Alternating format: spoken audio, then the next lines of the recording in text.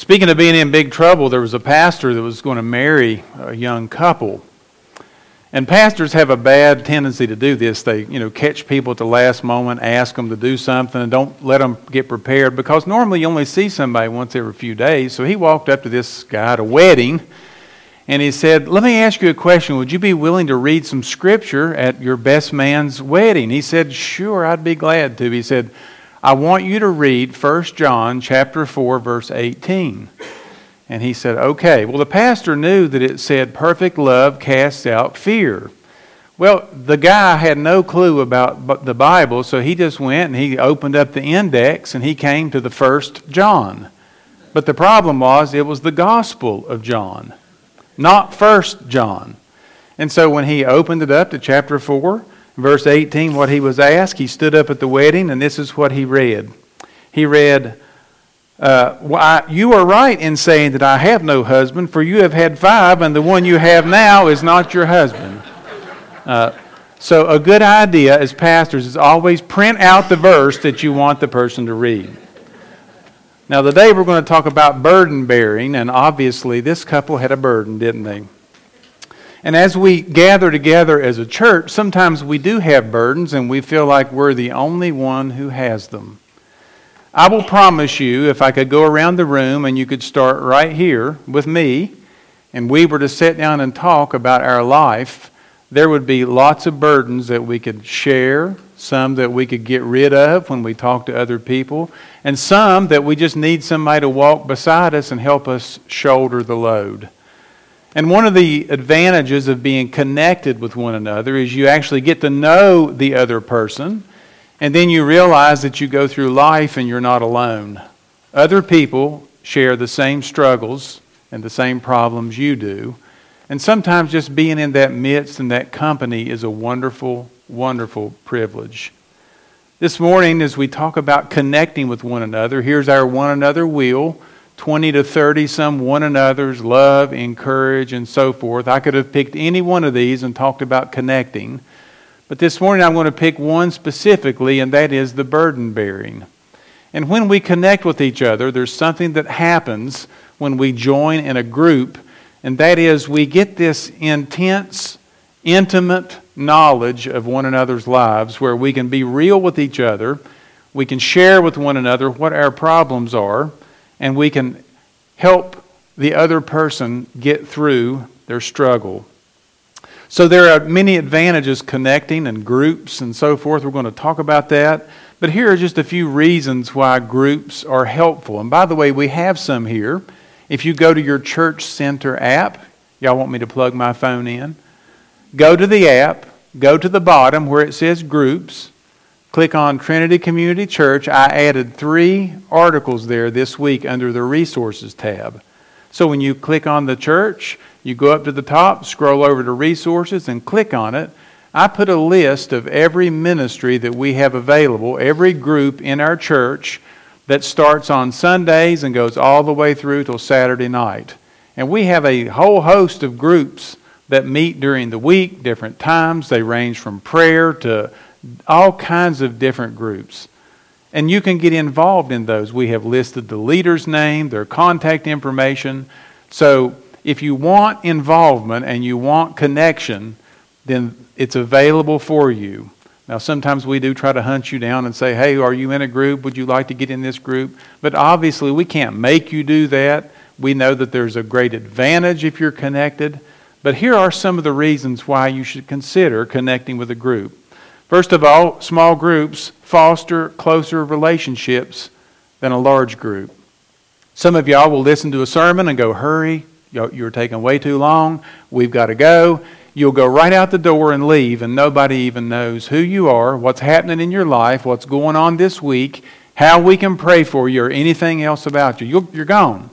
But in a small group, when you're sitting down with 8, 9 people, people are going to begin to ask, "How are you? How's your family? How's your job? How's your health? What's going on in life?" You're going to talk. Second, small groups provide a comfortable introduction for people who are maybe not as strong in their faith as others. In other words, when you're in a connect group like that, you can sit down and talk, and if you don't know where 1 John is at, nobody's going to make fun of you. Okay? Maybe they'll actually help you find it or turn to it. Also, small groups provide an ideal way to care for the needs of people within the group. Sometimes when you have a church of 180, 200 people, it's impossible for one or two people to know every detail about someone's life. But when you're in a smaller group and you share a need, that small group comes along and helps meet your need. They may cook for you, they may keep your dog for you, they may pray with. There's all kinds of different ways that we meet each other's needs. Small groups also provide a way for Christians to live out their faith. One of the neatest ideas that groups do is they decide to do a community involvement or something to help their neighborhood.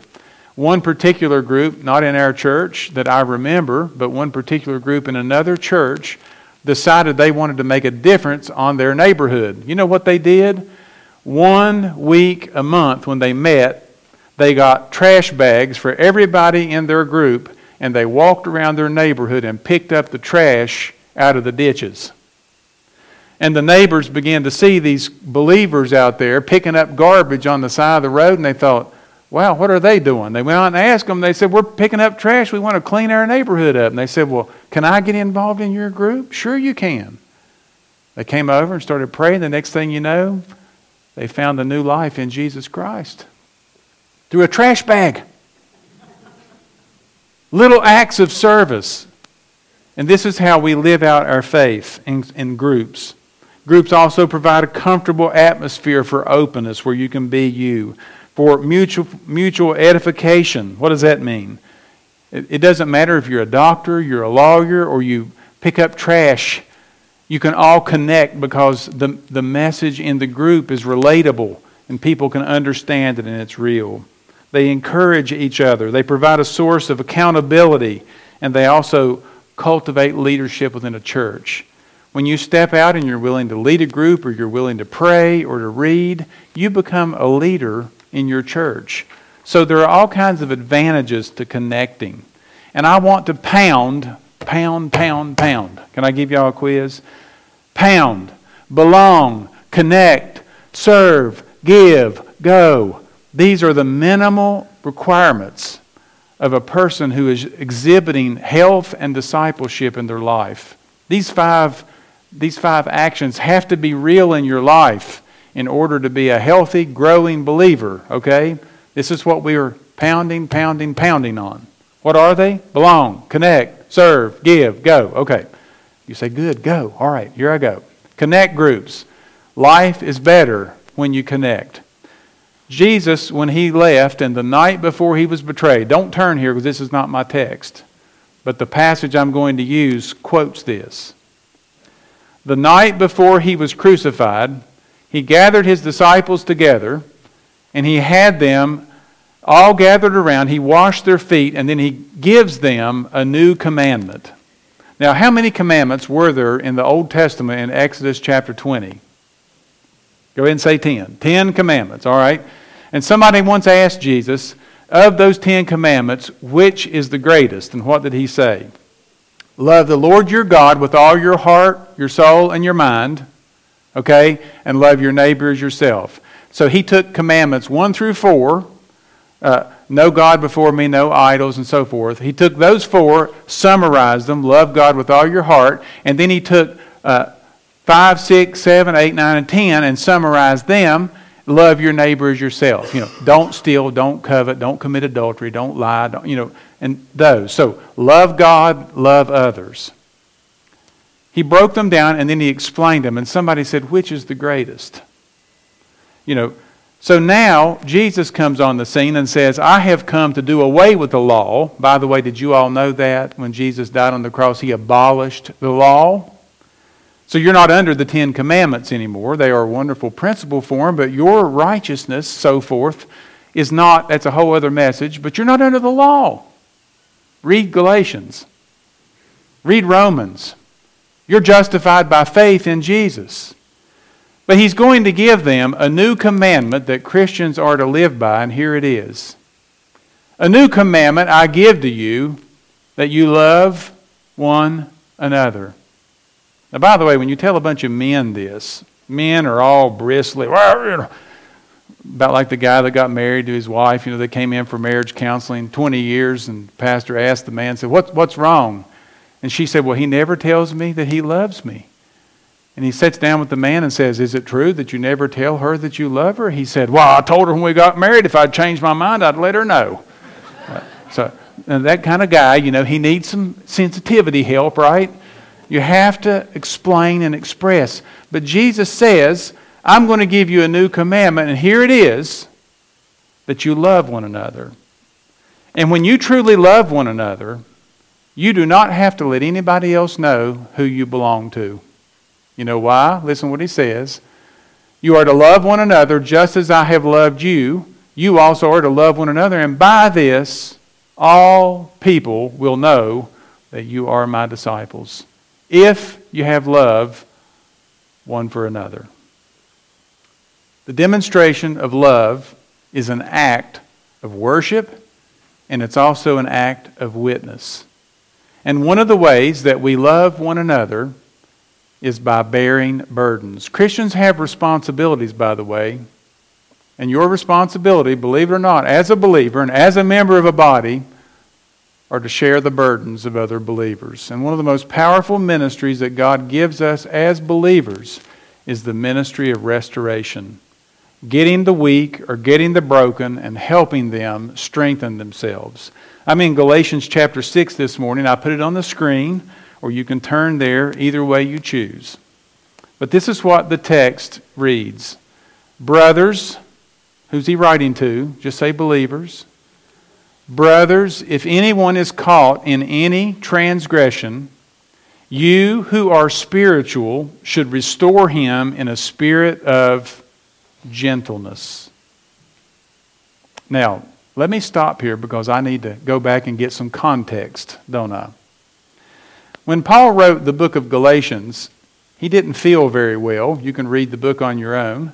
And the first time he went through Galatia, the believers, he said, treated him like an angel from heaven. But when he left, they started believing another gospel.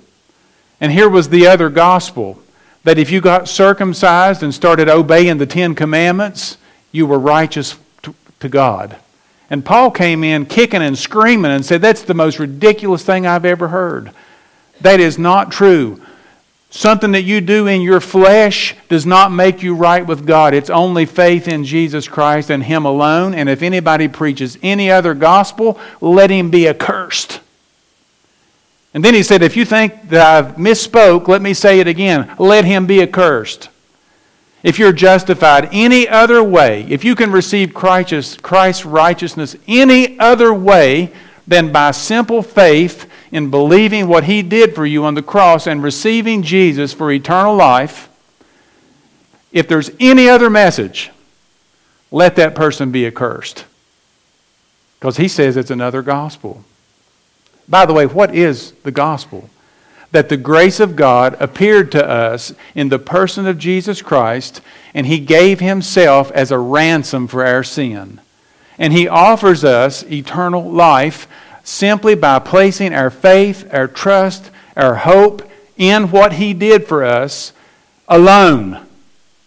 And when we do that, He gives to us something we could never earn ourselves, and that's His righteousness. And that is what makes us right with God. The free gift of eternal life through Jesus Christ by faith alone. That is the message. Apparently, what happened here was some of these people who lived in Galatia had gotten swallowed up in this legalistic message that had been going around that you're really right with God if you do 1, 2, 3, and 4. And so Paul knows when he's writing this letter that some of these people that are listening to it and are reading it realize that they've drank the Kool-Aid. Okay? Just let me say it that way. Slowly but surely legalism has crept into their life, and they have believed that somehow, in some way, the way they behave or something they do is going to make them earn more favor with God than faith alone in Christ alone. And so Paul tells these believers, If anyone is caught, the idea here is a trap. You know, when I was a kid, we used to trap. And you'd set something up and, the animal would come over and put its foot in it or get in a box and, sorry. We did eat them, by the way. And they were very good. But nevertheless, and when you go home today and eat your hamburger, just remember something had to die, or your chicken nugget from McDonald's, something had to die. Any kind of meat you eat, something had to give its life, all right? Okay. But it's kind of like Paul's picture in this. You're walking along unsuspectedly, and all of a sudden you step in a trap and boom, you're hung. And this happens to believers too, by the way. Maybe we get enamored with some preacher and we think, boy, he's great. And next thing you know, this is creeping in and that's creeping in. And all of a sudden, you really connect with them and you like them. And then they've added to the gospel. They've added to different things that we believe make us more righteous before God than faith alone in Christ alone. And the next thing you know, we're caught. And Paul says if anyone is caught in transgression, any transgression, I believe in this Galatian epistle, this is what Paul was talking about. We can apply this in other ways, okay? We can apply this. Looking at things on your phone you shouldn't. Doing things that you shouldn't. Stealing, cheating, lying, lusting. We could apply that broadly, but in Paul's circumstance, clearly it seems he's applying this directly. But if anyone is caught in any transgression, there is a responsibility for the spiritual to go and restore them. Now, by the way, who is a spiritual Christian? Can we answer this quick? True or false? A spiritual Christian is one who knows all kinds of Bible verses by memory. I hope they would, but okay. A true Christian is one who carries the right translation of Scripture. A true Christian is one who always dresses the part. Is always, always in holy apparel. I've known some of the meanest people alive that wear suits and ties. And dresses too, by the way. Meaner than a snake. So now let's get right down to it. What is it that defines a spiritual or a mature believer? Well, if you turn back just a few verses, Paul actually, thank the Lord for him, gave us what maturity looks like. Chapter 5, verse 22. The fruit of the Spirit is, you ready? Love, joy, peace, patience, kindness, goodness, faithfulness, gentleness, self-control. This is not the fruits of the Spirit. It is the fruit, singular. In other words, when a person who has believed the gospel and has the Holy Spirit living inside of them is yielding to Him, these 9 qualities are being produced in your life. Love, joy, peace, patience, and they're all operative at the same time. And you're walking in step with the Spirit and you're producing this in your life. And when you live like that, you can go down a list of 613 commandments and you can't find one to go against you. That's why Paul says right below it, against such things there is no law. Because when the Spirit is producing that in our life, that is when we are in step with Him and we are, in a sense, a spiritually mature person. Now, what is the opposite of this list? Well, just go right back up to verse 19. Y'all want me to read this? The works of the flesh are evident: sexual immorality, impurity, sensuality, idolatry, sorcery, enmity, strife, jealousy, fits of anger, rivalries, dissensions, divisions, envy, drunkenness, orgies. And Paul said, and things like these. You get the point. Flesh, spirit.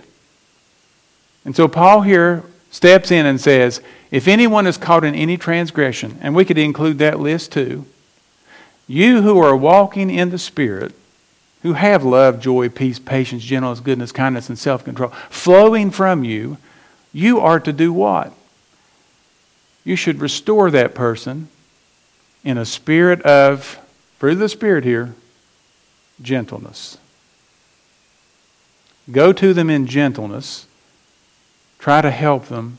Try to restore them. The word restore is the word, it's a medical term for setting a bone. Now, by the way, I just twisted my ankle several weeks ago. Yes, I still remember that. You know, when somebody came to help put a pillow under my foot or whatever, I'm glad they didn't use a hammer. And, you know, jack your foot up, you know, hit it. No, gentleness. When you have a broken bone or you have pain, you have problems, what are you needing? You need a soft touch. Now, let me tell you something, though, those of us who have had broken bones, when it goes to get set, it hurts. And I mean it hurts bad. There is some pain in restoration, but the result is healing and strength. But the attitude is gentleness. Keep watch on yourselves, talking to the spiritual person here, lest you too be tempted. Bear one another's burdens, and so fulfill the law of Christ. Now, what was the law of Christ? I give you a new commandment. You what? Okay. So when we go and we're in the restoration, the restoring business, we are actually obeying what Jesus told us about loving one another. That's why these two are connected. We are concerned about someone's restoration. Bear one another's burdens and so fulfill the law of Christ. For if anyone thinks he's something when he's nothing, he deceives himself. But let each one test his own work, and then his reason to boast will be in himself alone and not in his neighbor. Now, that's an interesting verse. I'm going to talk about that in a moment. Let each one test his own work, and then his reason to boast will be in himself alone and not in his neighbor. In other words, there are some burdens, we do bear, but there's some that we only can do on our own.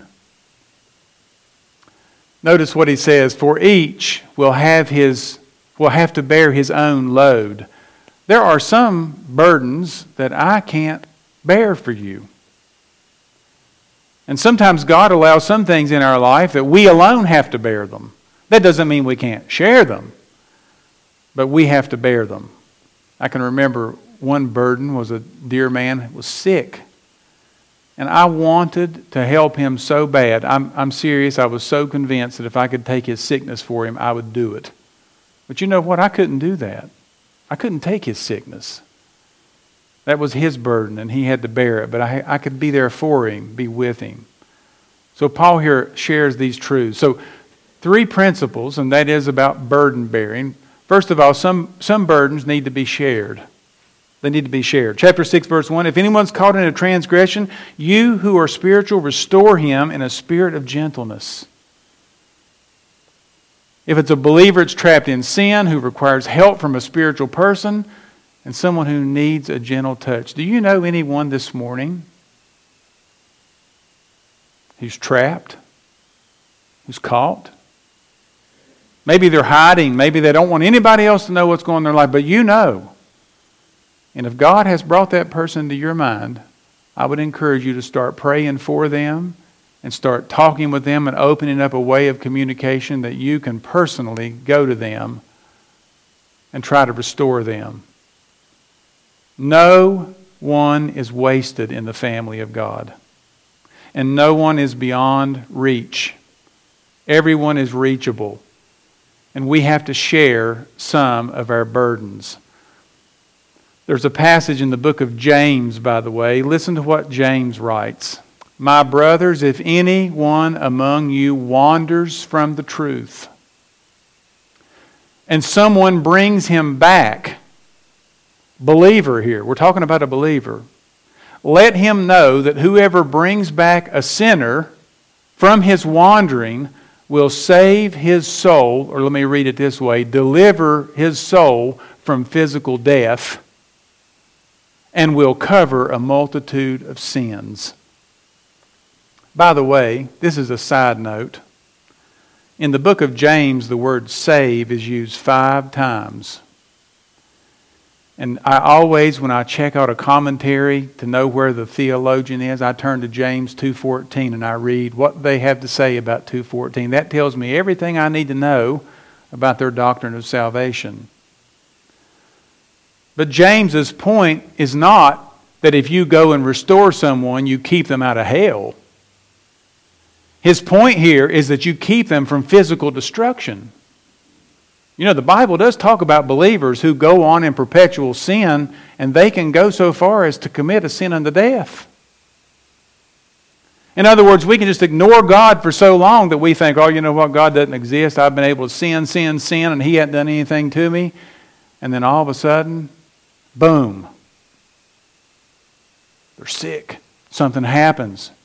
And John, in 1 John, writes that there is such thing as a sin unto death.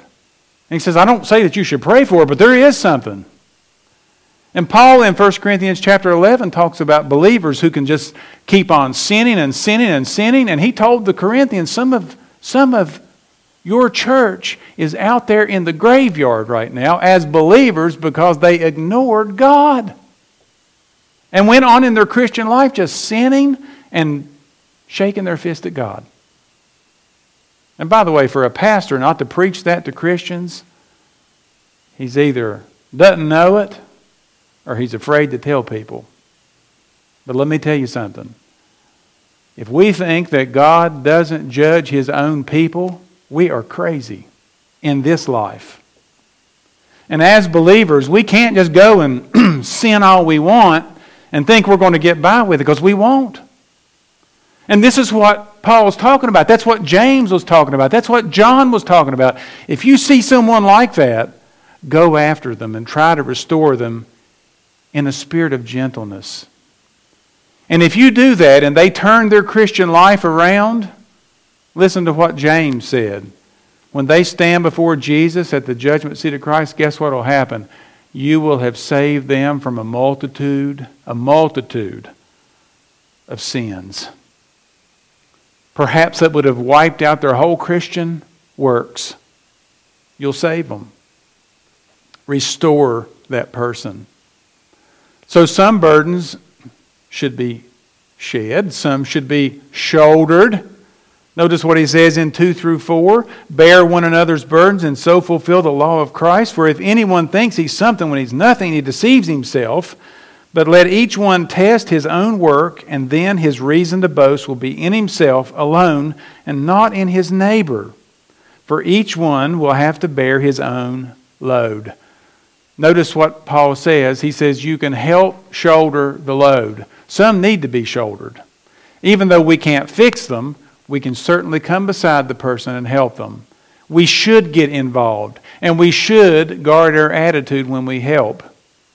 You know, there's different kinds of people that we run into in life, and we don't always want some people to shoulder the load, do we? You know who Nosy Nancy is?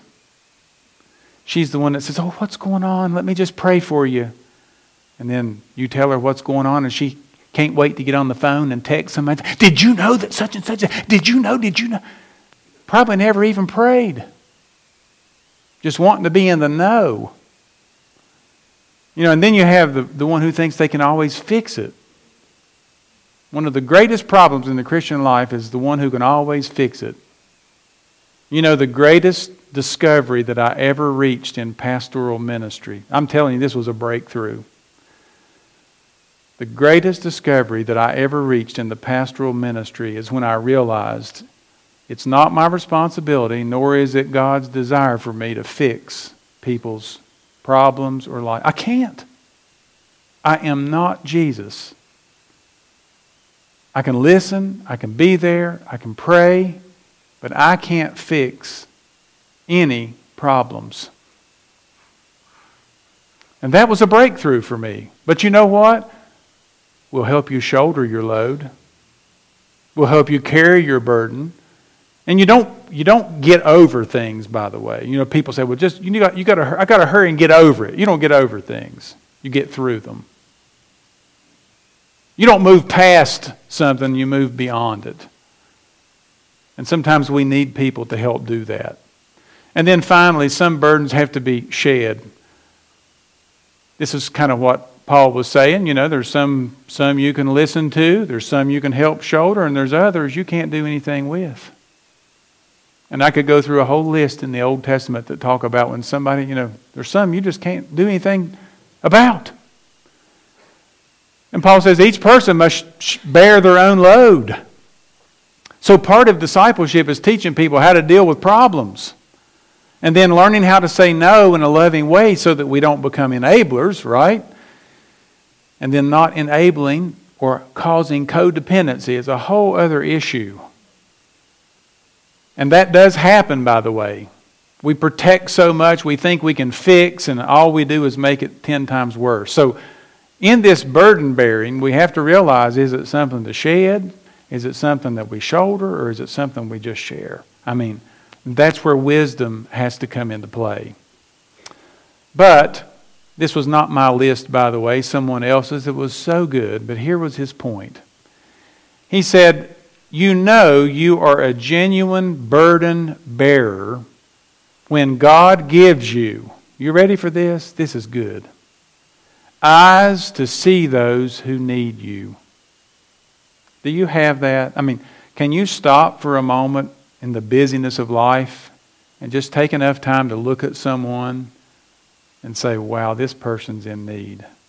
And usually it's the grouchy, tough, mean-looking, aggravating person that is usually the most hurting person. Y'all know the statement, hurt people hurt people. And when someone's always like that, hateful and mean and grouchy, folks, let me give you a little indicator here. Their life is probably a wreck. And they're treating you like they are treated, or they're taking out on you what they wish they could take out on someone else. Do we have eyes to see that, or do we just treat them like the world does and say, oh, if I had a rock, I'd just hit that in the head, or just run that off the road? Eyes to see. A heart, listen to this second one, a heart that breaks for the broken. This is what a spiritual Christian is. You want me to tell you? It's somebody that actually can feel someone else's pain. They actually stop long enough to put themselves in that person's spot and go, ooh, that hurts so bad. And I want to help that person. Ears that are willing to talk. Did I say that? Ears that are willing to hear. Let me tell you another lesson I learned. Boy, I'm sharing all my golden nuggets after 20 plus years. Someone else, after all these years of listening, and when you're listening to somebody, the moment you catch yourself starting to put together what you're going to say to them, are you listening? You've stopped listening. When they start talking to you and you're going, 1, 2, 3, I've got this fixed. Yeah, hurry and get through so I can give you all my insight. You've stopped. Ears that are willing to hear. Arms that are ready to embrace. Hands that are willing to help carry the crushing load of a fellow believer. This is the picture of a genuine burden bearer. And if you want something to meditate on this week, or you don't know how to pray, can I help you? Pull out your cell phone and take a picture of this. I double dare you. I double dare you. Or write it down. And then when you pray, say, Lord Jesus, thank you so much, Father, for giving me the privilege to pray. I pray this week. I got one for each day, Father. On Monday morning, I'm going to pray that you'll give me eyes to see people who need you. And all day long, when you go through the day on Monday, you're still praying, Lord, give me eyes to see. Give me eyes to see people that need you. Give me eyes to see. I want to tell you something. Are you listening? You want to talk about God answering prayers? He'll answer prayers. And then you'll go, well, that's not the person I was talking about, Lord. That's not the person. How many times have you prayed something like this and all of a sudden your phone rings and you go, oh, no. Think God doesn't have a sense of humor? Tuesday, Father, give me a heart that breaks for the broken. Now, you all don't know this. I was preparing to preach this week. Brian and I were here in the office on Tuesday in staff meeting. 1 ring, 2 rings, 3 rings. People just kept coming. You know, and of course, we got things to do. We're sitting here going, good night in the morning. Are we ever going? And then, listen, sermon prep. Getting ready to go preach to you all. Have a heart that breaks for the broken. And people are sitting there ringing on our door. And this one particular lady comes. She was in a domestic abuse and a long way away from here. Wanders in here with nothing. And the only creature on this side of God's green earth that loves her is a dog. And the only reason people are being nice to her is because of the dog. She's a nuisance. People want the dog, they don't want her. I'm not kidding you. And she begins to unload. She says, I am a Christian. Nobody wants me. Nobody wants me. And I'm going to tell you something, folks. You know, you all don't have no clue how many requests we get every week. Every week. Pay my bills. Help me get food. I mean, if we responded to every request that we had, Trinity would be in debt $1.5 million by the end of the first quarter. I mean, this is the number of just burdens. But I'm going to tell you something. Even though we can't fix every problem, you can't tell me that your heart doesn't break for people like that. Now, did we do something for her? Yes, we did. I mean, there are just some instances where you go, okay, forget the agenda, you know what, people, we are here for people. And you have to meet people's needs. Lord, give me a heart that breaks for the broken. Do you have that?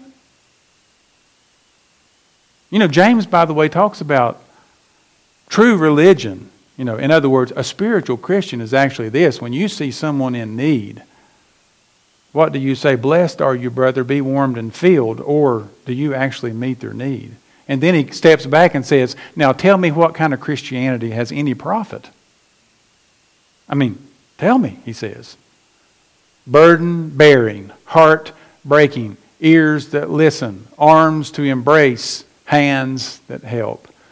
So what are some lessons we learned? 3 quick. First of all, everybody has burdens. Everybody. We all have burdens of all different kinds and all different shapes and sizes. Everybody has a burden. This is why it's important to connect. Second, sharing your burden is part of the process of healing. Did you know that? Another golden nugget this morning. This is my third and final. It's going to turn into a brick. Did you realize, listen to me carefully, that the burden that you have buried, thinking that you will just keep that between you and yourself and you'll never tell that to anybody else and that's going to go with you to the... Sometimes that burden can never be healed until it's shared. And the moment that burden is shared, are you listening? The healing process begins. And sharing your burden is part of the process of healing and dealing with the issue. So it's so crucial. And then the third lesson, sharing may not fix the problem. Probably won't. But it opens the door to solutions and wisdom on how to walk through the issue. And there is so much wisdom in a church family. So much wisdom that when we're willing to share, there is help. And this is why it's important to be connected. Jesus is the greatest burden bearer ever. And the first person we should share our need with, our burden, is Him. And by the way, one of the most tempting things to do in the Christian life is to share our need with someone else before we share it with Jesus. Did you know that? Even people in ministry are not exempt with this. Sometimes it's really easy for us to go and try to share this issue with some before we even pray and ask Jesus or the Lord to help us, give us wisdom on how to deal with that. But did you know that Jesus, in his public ministry on earth, made these statements to people? These are some of my favorite passages in the Bible. Listen to what he said. Come to me, all who labor and are heavy burdened, and I will give you rest. In other words, they were living their life trying to earn God's favor, trying to be righteous before God, trying, and never measured up. Come to me, all you who labor and are heavy laden. I'll give you rest. Take my yoke upon you and learn from me, for I am gentle and lowly in heart. And you will find rest for your souls. For my yoke is easy and my burden is light. Trying to carry our own burden. And Jesus, by the way, what did a yoke do on an ox? Imagine a tractor hooked to a plow. You want to pull the plow? You want to pull the trailer behind the car, or would you rather hook it to the truck? This is the analogy. Hook it on my yoke. Let me pull it. And in our life, in our walk, trying to get through problems in life on our own, Jesus says, come to me. Come to me for your spiritual life. You want spiritual life? No man comes to the Father except through Jesus. You want burdens to be bared and shared? Come to Jesus. His yoke is easy and he rests. But we have to do that. We have to do it. Would you bow your heads and close your eyes this morning? I want to give you a moment of invitation today so that you can't say you left here and never had a chance to share your burden with Jesus.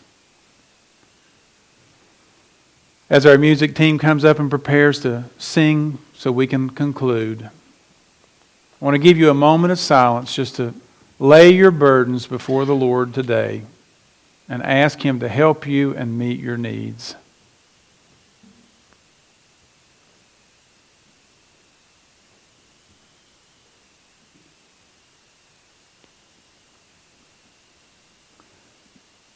Father, I pray you'll hear our request this morning, answer and meet all of our needs, and thank you for being the great burden bearer and the only way of salvation you have provided in the person of the Lord Jesus.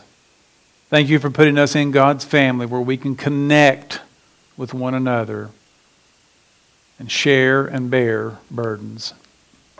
We ask this in Jesus' name. Amen.